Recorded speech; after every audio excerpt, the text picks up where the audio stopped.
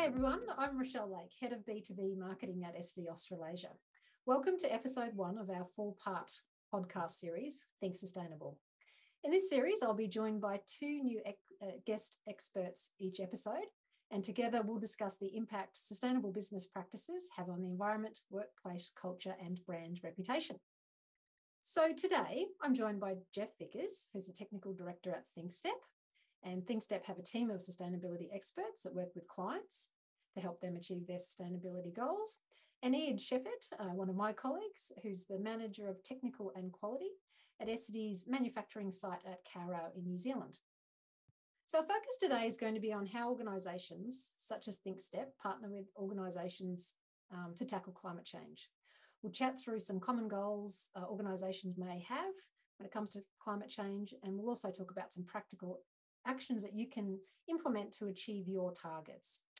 So just by way of opening, I'll get both of you to introduce yourselves. And we'll start with you, Jeff. Can you explain what your current role is and what experience you've had working on sustainability throughout your career? And also what experience you've had on climate-related projects specifically? Thanks, Rochelle. So my name's Jeff Vickers. My role is Technical Director of ThinkStep ANZ. And in that role, I guess I work on our mission as an organization is helping other organizations to succeed sustainably. And so I've got about 16 years experience working in the fields of life cycle assessment, corporate carbon footprinting, product carbon footprinting, and sustainable product design.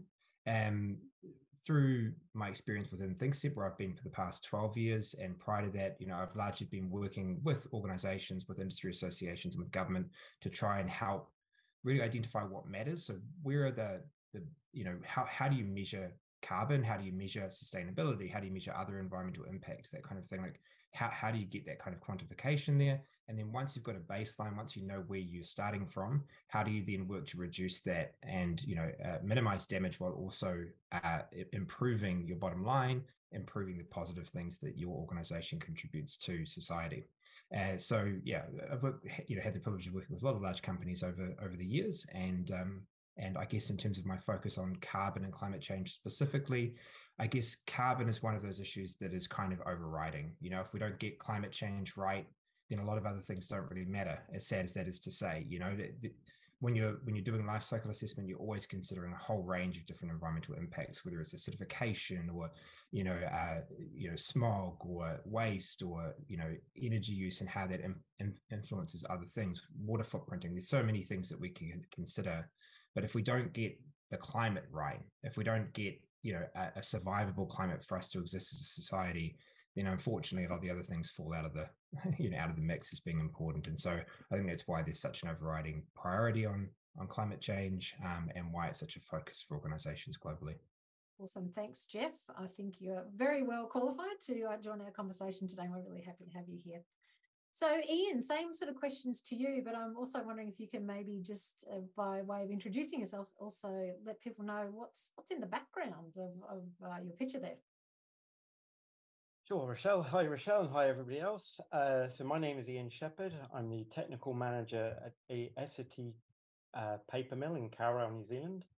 And behind me is the view from my office, which is the river Tarawera, which is the river where we take our water from to make paper. So it's a beautiful river. I'm very lucky to have such a good view. So yes, I'm the technical manager here in Kawerau, New Zealand, a tissue mill where we make tissue and towel products from pulp all the way through to the finished product. I've been working here in New Zealand for 15 years. And prior to that, I was making tissue products around Europe as well.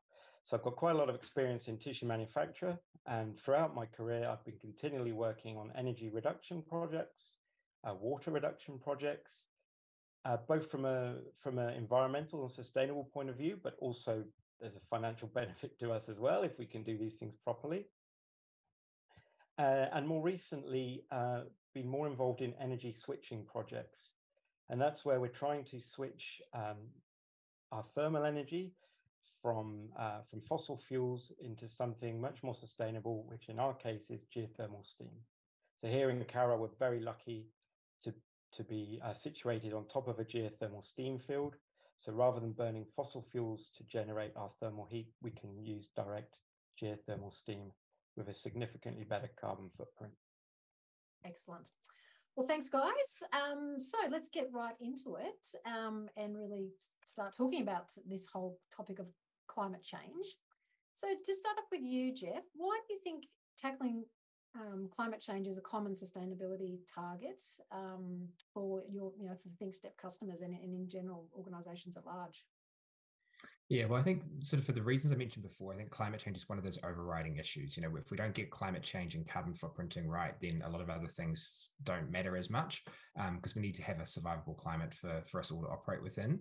I think also the other sort of benefit with carbon footprinting and with climate change is there's much better frameworks for measurement out there. So there's the Greenhouse Gas Protocol, there's targets setting through the Science Based Targets Initiative. There's all the other developments that are kind of around that. And there's been a lot of work that's been done by the Intergovernmental Panel on Climate Change, the IPCC, for many years to create really good and robust measurement methods. And so what that means is that we have a really clear framework for how we measure, create benchmarks, and then also assess improvement within organizations and within products and services.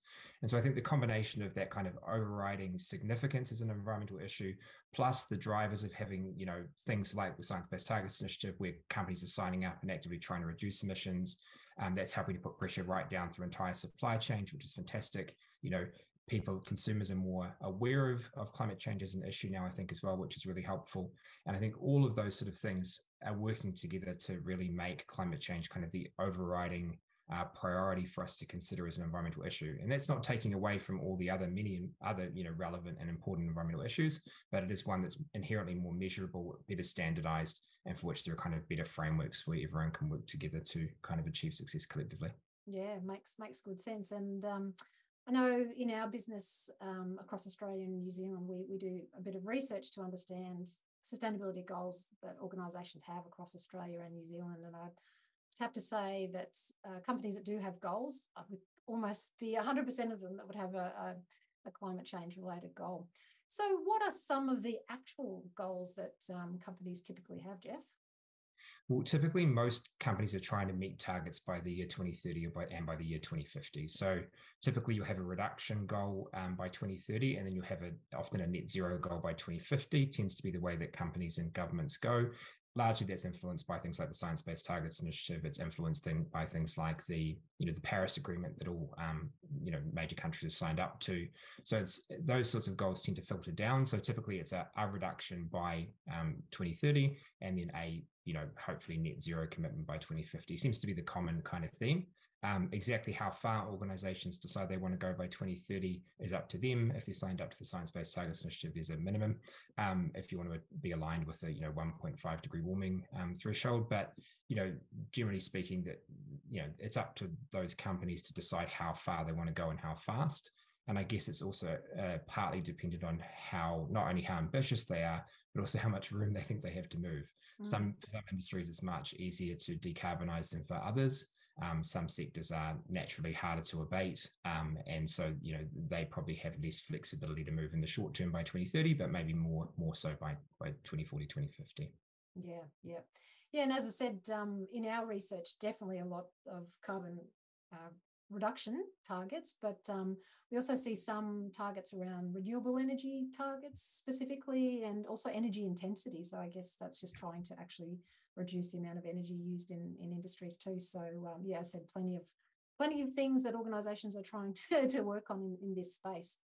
So Jeff, when you get involved with clients, what are some of the key steps that you take to help clients achieve their goals or targets in this area? Yeah. So the first thing that we've been involved in for the last 5 to 10 years is really helping companies with measurement first. So typically our advice is always, you need to kind of quantify and measure something before you can really set any realistic targets, because if you don't know what your emissions are, you don't know where what we call the hotspots are, so where the key contributors are, and you don't know sort of in what part of your business or organizational product's life cycle they're occurring. So are they on-site emissions, or are they occurring upstream in your supply chain or downstream in the use of the products? If you don't have that kind of knowledge up front, then setting targets is sort of somewhat meaningless. So I guess the focus that we've had over the past decade has really been helping with that measurement part first, and whether that's at the company level or whether that's at the level of a product or service, it depends on the type of company and the type of organization that we're dealing with as to which is more important, and maybe it's both.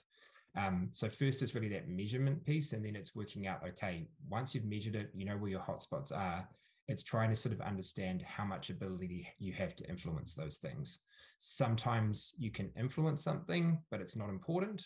It's not going to make the big difference to your footprint. You might still choose to do something about it because it might motivate your employees, but it's perhaps not going to achieve the big thing that you want. And sometimes you might have something that's high impact. It has a big influence on your footprint, but it's outside of your direct control or even your indirect control, in which case you have to then look at your business model. And so I guess I try to think of it as two parts. One is ability to influence, and the other is significance to your footprint. And that doesn't mean you should just focus on the ones that are both significant and you have a high ability to influence, but it does mean that that's perhaps a good place to start. If you can influence it and it's a high impact, then that's a good place to focus your limited resources. And then maybe you also focus on the ones that you can influence that have a lesser contribution, because they might then really help your employees remain motivated. It might be around employee commuting, or it might be around waste reduction on site. It may not have the biggest contribution to your footprint, but it can really help in terms of employee engagement, which can then help everyone to be kind of aware and motivated.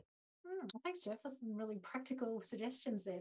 So, Ian, do you have anything that you can sort of add to the conversation here in relation to Essity's approach to our climate targets?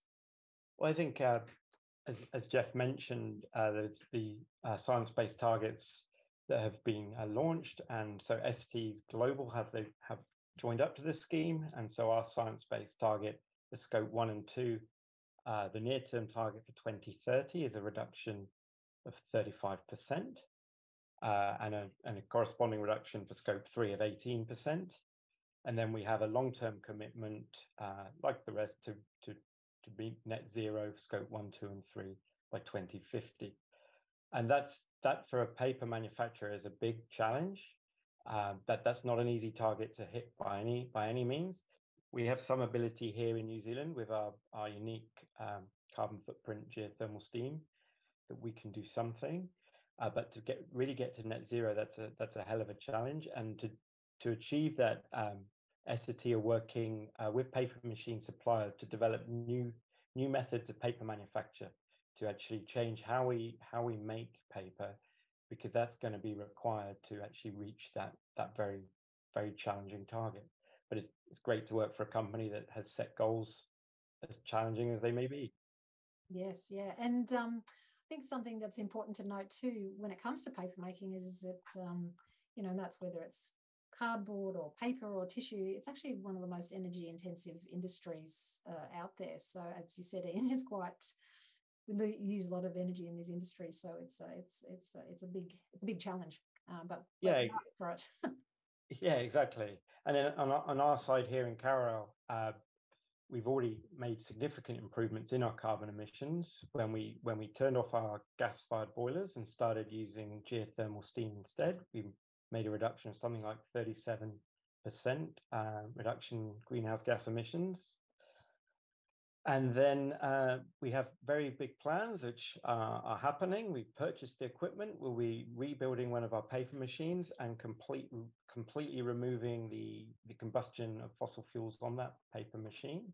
We'll be doing that next year in mid-24, and that will give us a further 23% reduction in carbon emissions. So we're really doing everything we can here to reduce our carbon footprint to help meet these science-based targets. Yeah. Fantastic examples to share. So, Jeff, how do you think that suppliers can help? And I'm not sure whether that's mainly around Scope 3 emissions or touching on, where do suppliers come in? Yeah, well, I think depending on the organization type, you often find that a lot of your emissions are in your supply chain. So if you kind of break the economy down, the primary producers like Essity, but also like steel manufacturers or food producers or the ones who are closer to the kind of start end of turning raw materials from the ground into products. Those manufacturers tend to be the most energy intensive. You've got the most thermal energy use, you've got process related emissions from chemical process, you've got high electricity intensity. All of those things kind of combine to mean that you have quite high direct emissions, what get called Scope 1 and Scope 2 emissions from a carbon footprinting perspective. So if you're looking at the sort of start end of a supply chain, that's typically where you see the bulk of the emissions being inside the organization itself. But as you move further down a supply chain, you move more towards the service-based organizations that are buying other products and services from other companies. You tend to find that their direct emissions, their scope 1 and 2 emissions, so the combustion of natural gas to heat the office or the use of electricity for lighting or whatever it happens to be, those things become quite small in relation to what gets called their scope 3 emissions, which is all the sort of stuff in their value chain. So, scope 3 tends to get divided into the sort of upstream part, the stuff that you're kind of buying in, and the downstream part in terms of what happens after your organization is finished with its product or service. And so I think it's really, really crucial as you move further down a value chain that's where you need to have this partnership. You need to be working with your suppliers to decarbonize, because it might be that only 5% of your emissions are direct, scope 1 and 2, and the other 95% are upstream. I was giving a presentation earlier today where it was 99%, and it's more than 99% of the emissions are in scope 3, and less than 1% are the direct scope 1 and 2 emissions. And so I think it's just really important to first understand that, and then it's important to work with like-minded suppliers who are measuring, who are able to provide information, who are able to provide a pathway to decarbonize. I don't think you necessarily have to pick winners. That's not necessarily what I'd encourage people to do, where you go, oh, their carbon footprint's a little bit less than theirs, and so we'll go with them. For me, it's more important that you choose suppliers with similar values who can demonstrate they are measuring things and have a commitment, and they've got a clear path of action to decarbonize. Because I think as a society, we all need to work together to decarbonize. Picking winners doesn't necessarily help that, because it doesn't help the people who you're already working with to do even better. It just means that you're choosing someone who's got a slightly lower footprint already, and that might be just as a factor of where they're based, because they've got a lower carbon electricity mix, or they've got whatever, just by just pure coincidence of where they're located. And so I think from my perspective, it's really about working in your supply chain. You can definitely change suppliers to ones who are more committed, but I think it's also about working with the suppliers you already have to try and help bring their footprint down, and then to share that information through the supply chain, so that you're all measuring stuff in the same way, and that information can be passed through, so that when you then get to that scope 3 carbon footprinting, you can say, okay, hey, we can show that we're reducing over time, and here's how we're moving towards our 2030 commitments. Here's how we're moving towards our net zero commitment by 2050, so that we're all working together in a kind of chain to support each other. Yeah, thanks, Jeff. And Ian, do you think that there's, from a tissue manufacturing point of view, that there's specific things that suppliers can help with when it comes to climate change? Well, I think there's perhaps 2 points I'd make. The first one being that that you've already mentioned is that tissue manufacture, like all paper manufacture, is an energy-intensive process. So you will use a lot of energy to make your paper product, but you can really choose the energy source to limit your climate impact. So if I was looking for a supplier, I'd most definitely look for a supplier that had a good energy source, a low carbon energy source.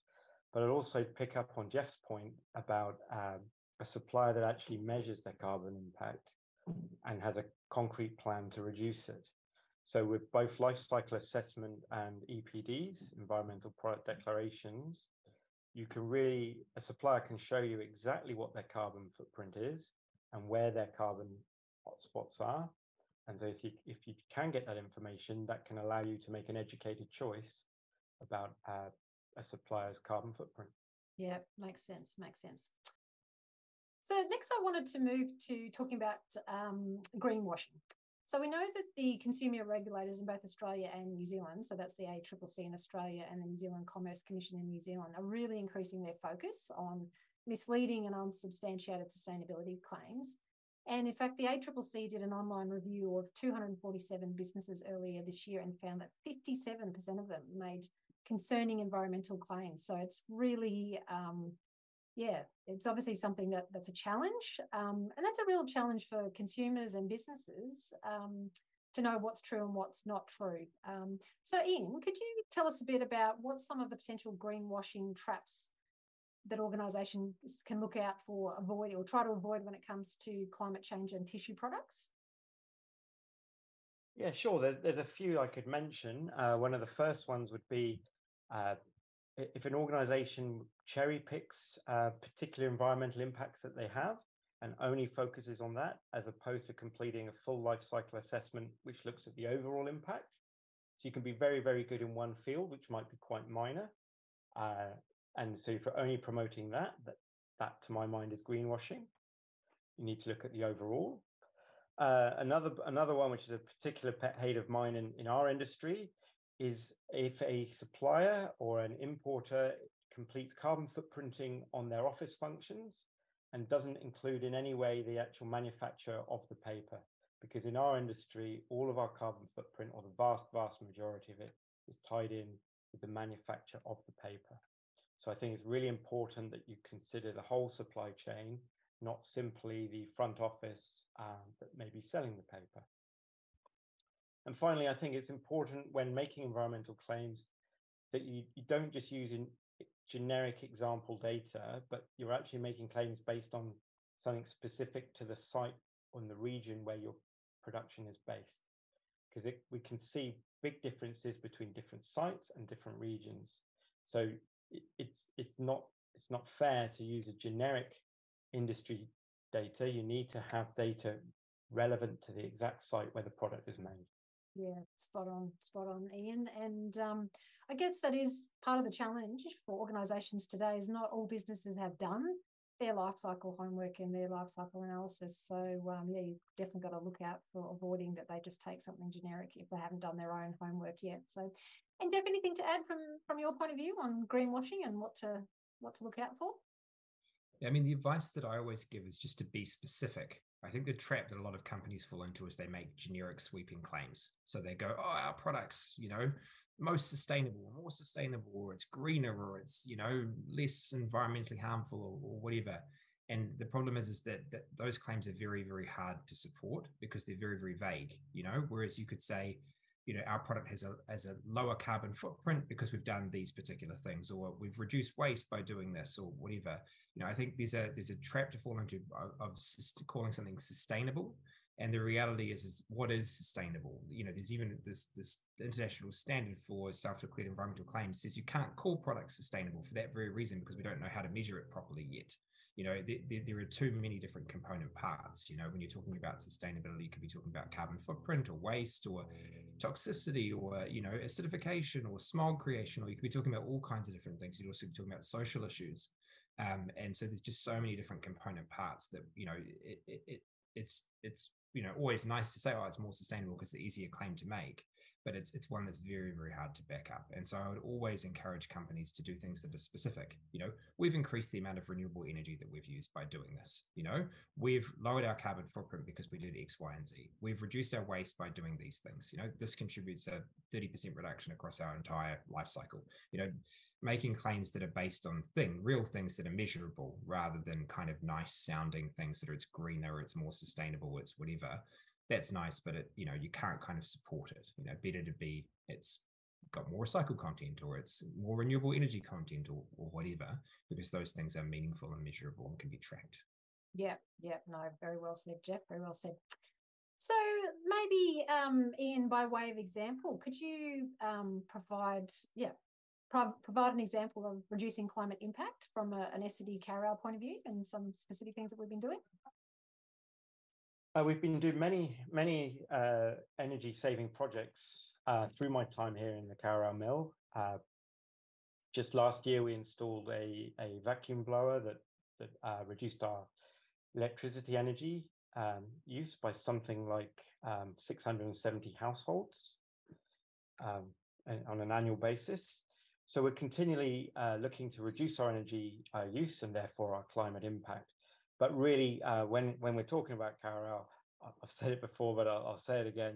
It's our choice and the opportunity we have to use geothermal steam, to use a low carbon energy source. And as we switch more of our energy to this geothermal steam, we're making huge savings in carbon footprint.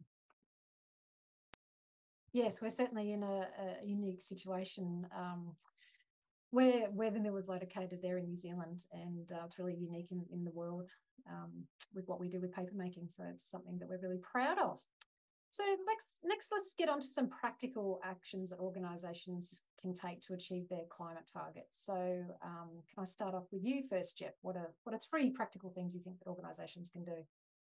Yeah, I think the first thing is really to put a good measurement program in place, because if you don't know, where you are and where you're starting from, then it's impossible to know if you're improving or not. So I think you need to have a really, really robust measurement framework in place, measuring not only your own direct emissions and your emissions from electricity, but also the scope 3 emissions that we talked about in your supply chain and downstream of you.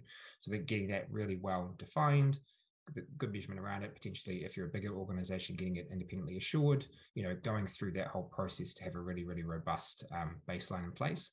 And then I think it's about identifying where the hotspots are. So as I mentioned before, it's those areas that are both impactful and you have the ability to influence. If those are the ones you can then focus on, and then it's really trying to identify what you can do about them. So generally speaking, for most organizations, well, it depends on the type of organization, but if you're a manufacturer, it's typically things like it's your thermal energy, the point that Ian brought up before. If you're, depending on what you're making, it could be chemical process emissions where a chemical reaction releases carbon dioxide, for example, or methane or some other greenhouse gas. Or it could be your use of electricity. Potentially, it also could be purchased goods and services as well. And so it's looking at all of these kind of points and saying, okay, well, what are the ones that are important for us? And what can we do about them? Can we buy renewable electricity, through a certification scheme? Could we put on-site renewables in? Could we, do more stuff with biofuels, for example, to make our thermal energy more renewable, for example? So it's looking at all of those things and just trying to put a program in place of, okay, we've got a measurement system in place. We know where our hotspots are. Work out where we can, materially influence them, either directly or by working with our suppliers, and then by putting programs in place to help you kind of track towards the goal that you've got for 2030 or 2050. Thank you. And Ian, again, just to bring it down to more the hygiene tissue level, what do you think are some practical steps that organisations can take? Well, I think the key thing is, and we've touched on it before, is to ask for those life cycle assessments or environmental product declarations. If you can find a company that has this data, you'll know that they've at least put some thought into measuring their carbon footprint and the carbon footprint of their products and the entire environmental impact of their products.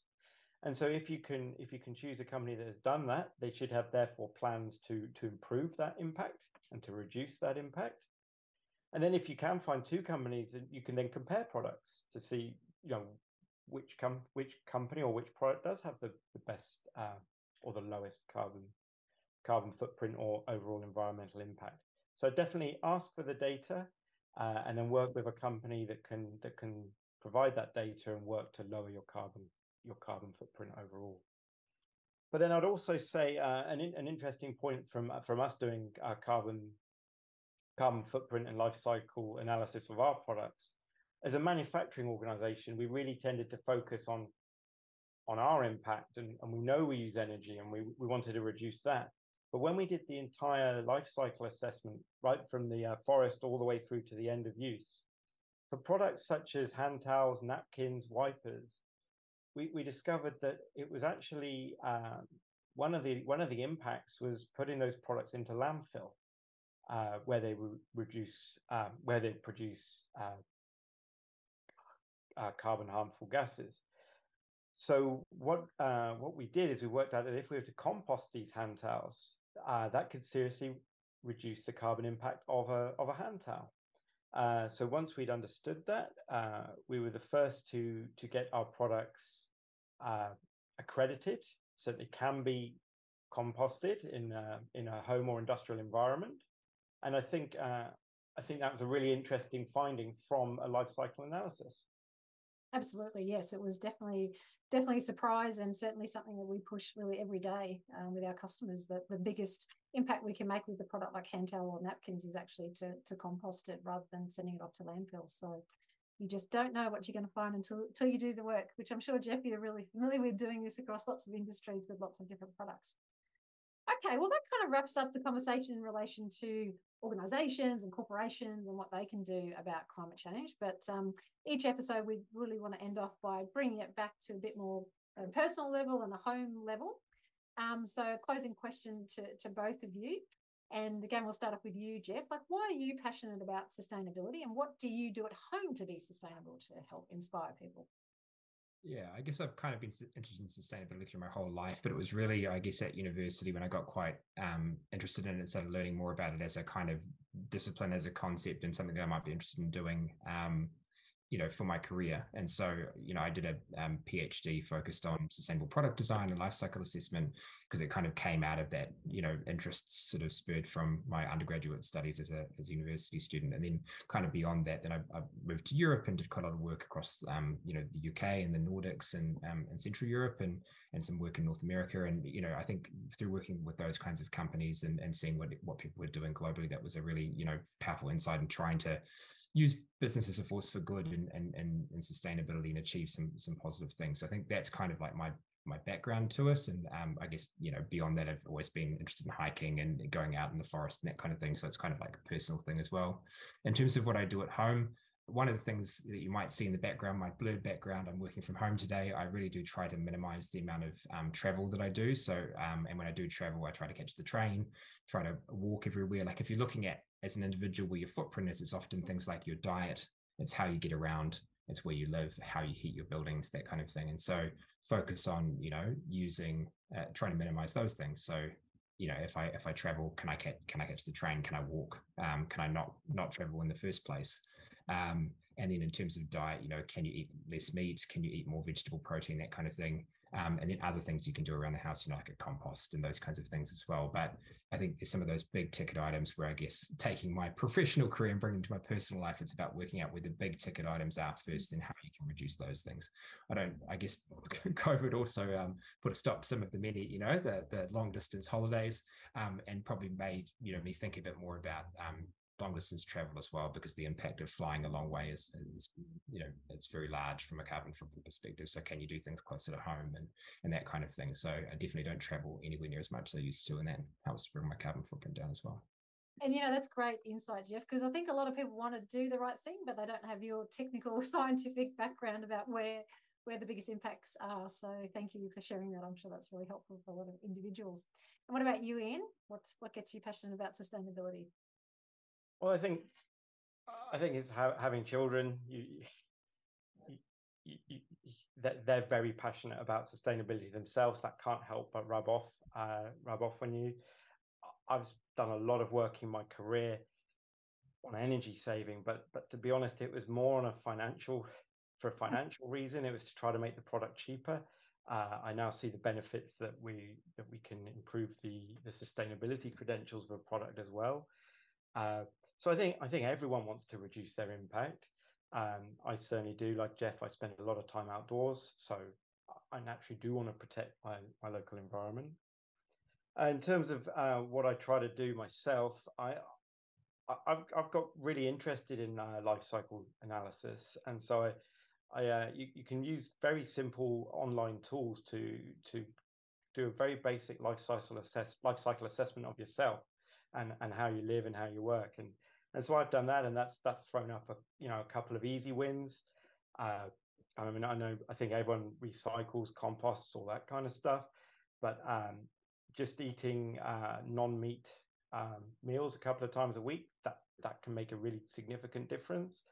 And I do have to come to the work. I can't work at home all the time, so the majority of my time is in the paper mill, but I carpool. So that straight away reduces by half my carbon footprint for traveling to work. Right. Awesome inspiration. And actually, I might get you to share that link of doing your own personal life cycle assessment, and we can link it to the notes for this episode, because I think that sounds like a great tip. Good. Well, thank you so much. I've thoroughly enjoyed the conversation with both of you. And if you have enjoyed this episode, stay tuned, as we'll have 3 more to come. And in our next episode, we'll talk about all things in relation to waste reduction and what companies can do around that. So thanks very much, guys. It's been a pleasure. Thank you very much.